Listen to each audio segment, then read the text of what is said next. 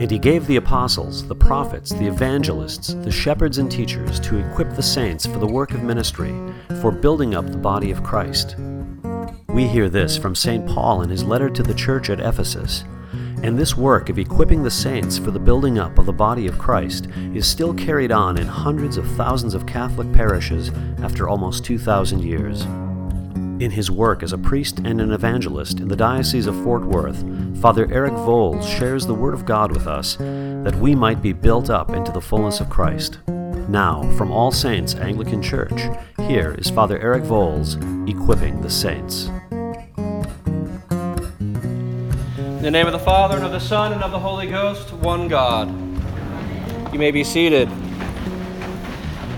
While Christ is in our midst, we are gathered here together on this All Saints Sunday, our patrinal feast where we come together as a parish family and remember our patron. In our case, we're incredibly lucky. We don't have to pick one. We get all of them. So we get all the saints. And today, as we said the Litany of the Saints, reminding ourselves of those who have gone before us in the faith. The Blessed Mother of God, Mary Most Holy, the apostles, the early saints, the deacons, the martyrs, those great saints who have gone before us in faith. Many who have given their life for Jesus Christ by giving up the ultimate sacrifice of a martyrdom with their blood. Many who gave up their life in a white martyrdom, dedicating their life to Christ by pursuing holiness and seeking to be all that Christ has called them to be, and becoming examples to us of what it really means to be a Christian. In our gospel today, we see Jesus in the Beatitudes giving us a few of the blesseds, and we all are familiar with these. But have we really understood what Jesus was trying to say?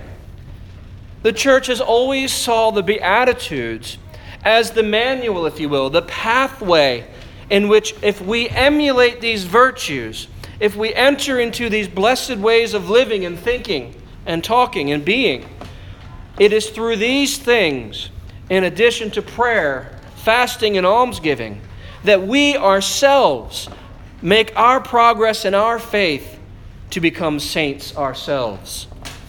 It is so easy for us to look around and to see the beautiful icon. St. George is in the hall over there. I hope you go and see the chapel. It's wonderful in there. Great job.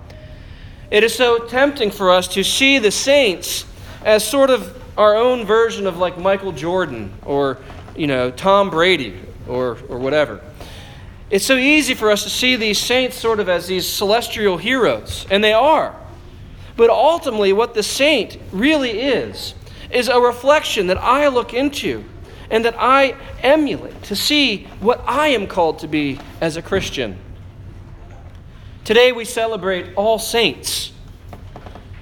At the beginning of the service, we sang that song of prayer and love, a song of pleading, a song to the Lord and to the saints in light to have mercy on us, to pray for us, that the great cloud of witnesses would cheer us on, pray for us, and encourage us and spur us on in our own faith as we wait for our day to join them.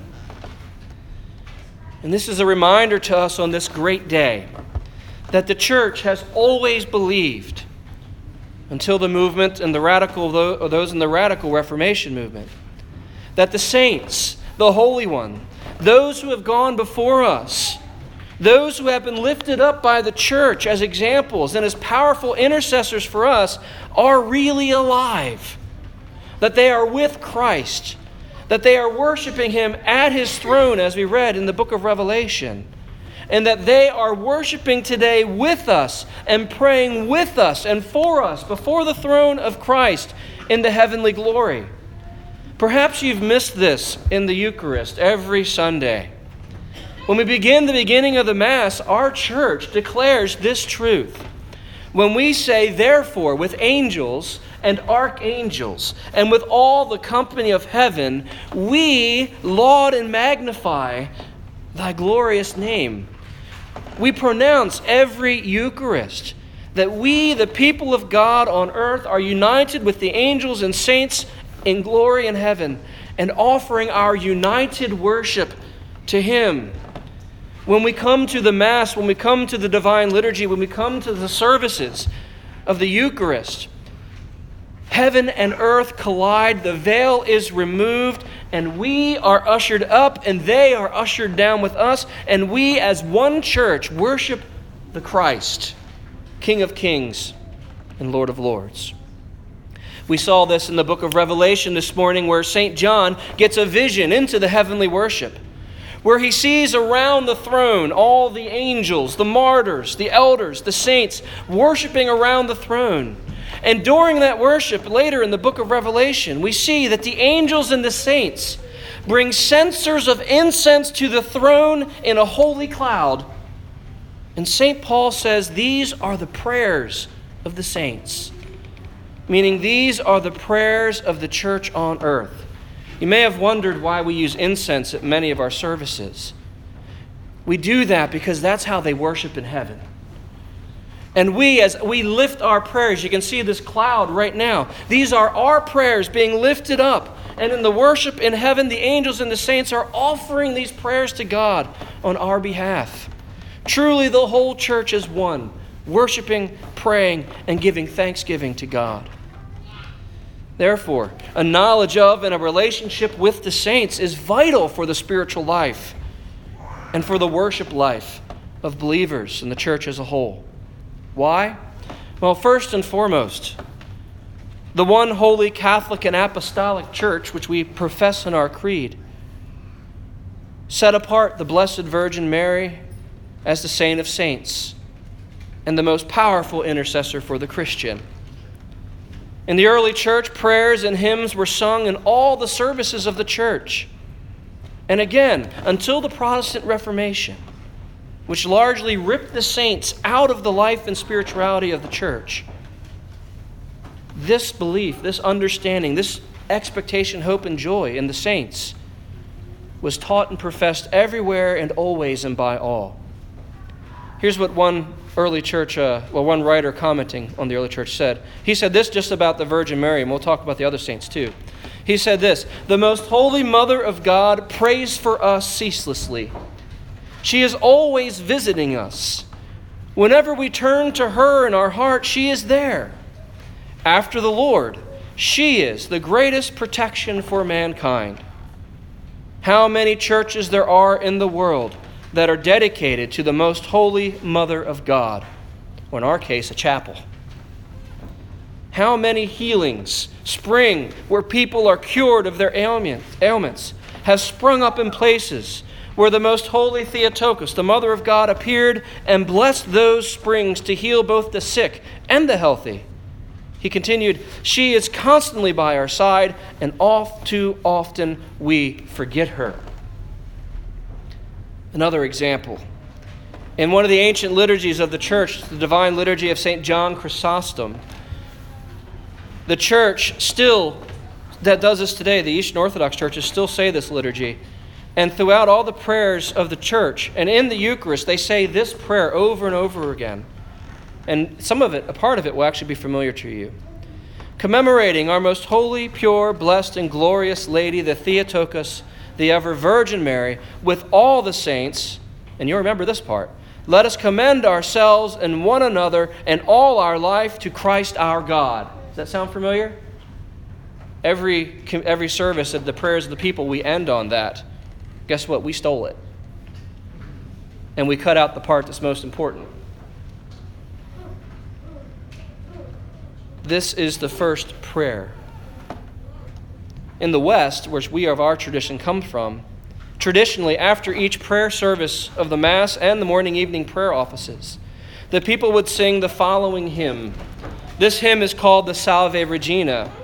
It's called the Hail Holy Queen. We're not used to hearing this stuff because it's been wiped out and whitewashed out of the churches, many, not our diocese, but many have.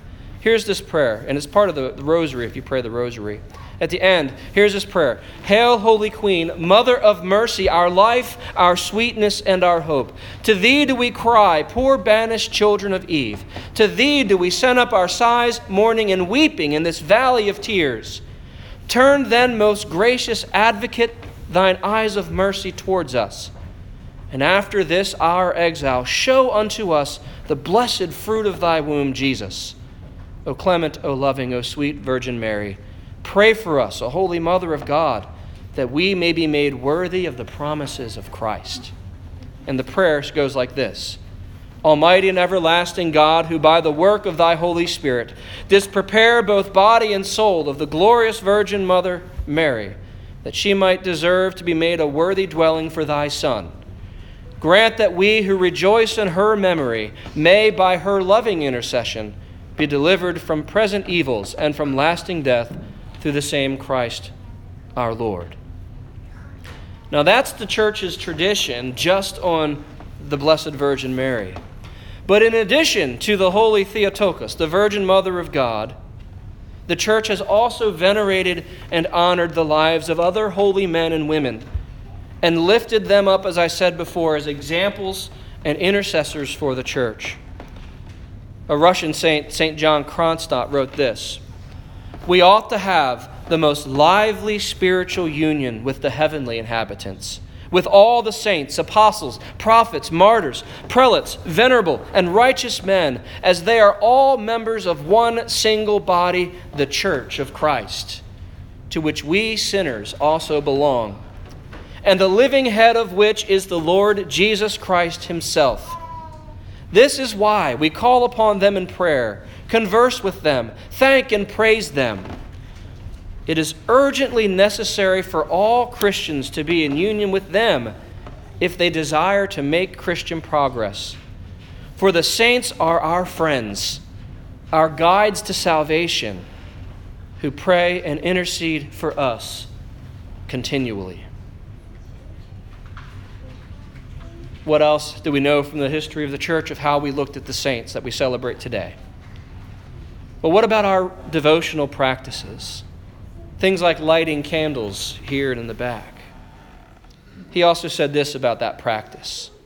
The candles lit before icons or statues of the saints reflect their ardent love for God, for whose sake they gave up everything that man prizes in life, including their very lives, as did the holy apostles, martyrs, and others. So these candles also mean that these saints are lamps burning for us and providing light for us by their saintly living, their virtues, and their ardent intercession for us before God through their constant prayers by day and night. The burning candles also stand for our ardent zeal and the sincere sacrifice we make out of reverence and gratitude to them for their solitude on our behalf before God. Why do we light the candle? You see them lit in the back and over here now. We light the candles as reminders that this prayer is being brought into heaven, and a candle keeps burning, reminding us that the saints and Christ himself, who intercedes on our behalf, are constantly praying, and that prayer has been received into the arms of Jesus, into the arms of Christ. In fact, in the early church, a heresy arose. A heresy which rejected the making of icons and other images of the Lord and of the saints. This heresy rose to power through the influence of Islam, which was iconoclastic, destroying all images. These iconoclasts back in the 7th century and the 8th century tried to remove and to destroy all religious art that depicted the saints, Christ, or even these. Imagine living in a time where it was considered okay for people to come and break all these windows and take all of our things out of here and call us idolaters. During that time, the chief defender of the icons, the images, was St. John of Damascus, who was actually living under Islamic rule. And as he held fast in that country, he wrote the following in defense of the images. He said, "Possibly a contentious unbeliever will maintain that we worship images in our churches, and they are convinced of praying to lifeless idols. Far be it from us to do this.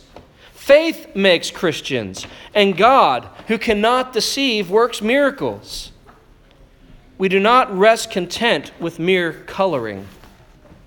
With the material picture before our eyes, we see the invisible God through the visible representation, and glorify him as if he was present, not as a God without reality, but as a God who in the essence is being. He continued, nor are the saints who we glorify fictitious.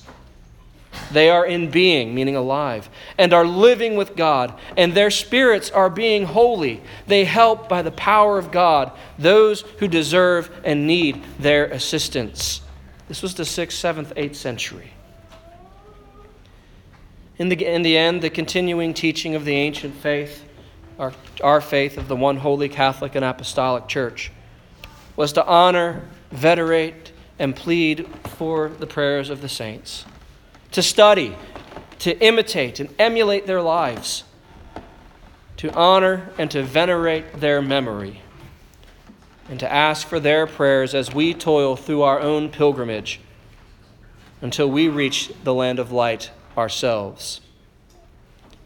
In closing, St. John, who I quoted earlier, said this: "What does the daily invocation of the saints signify?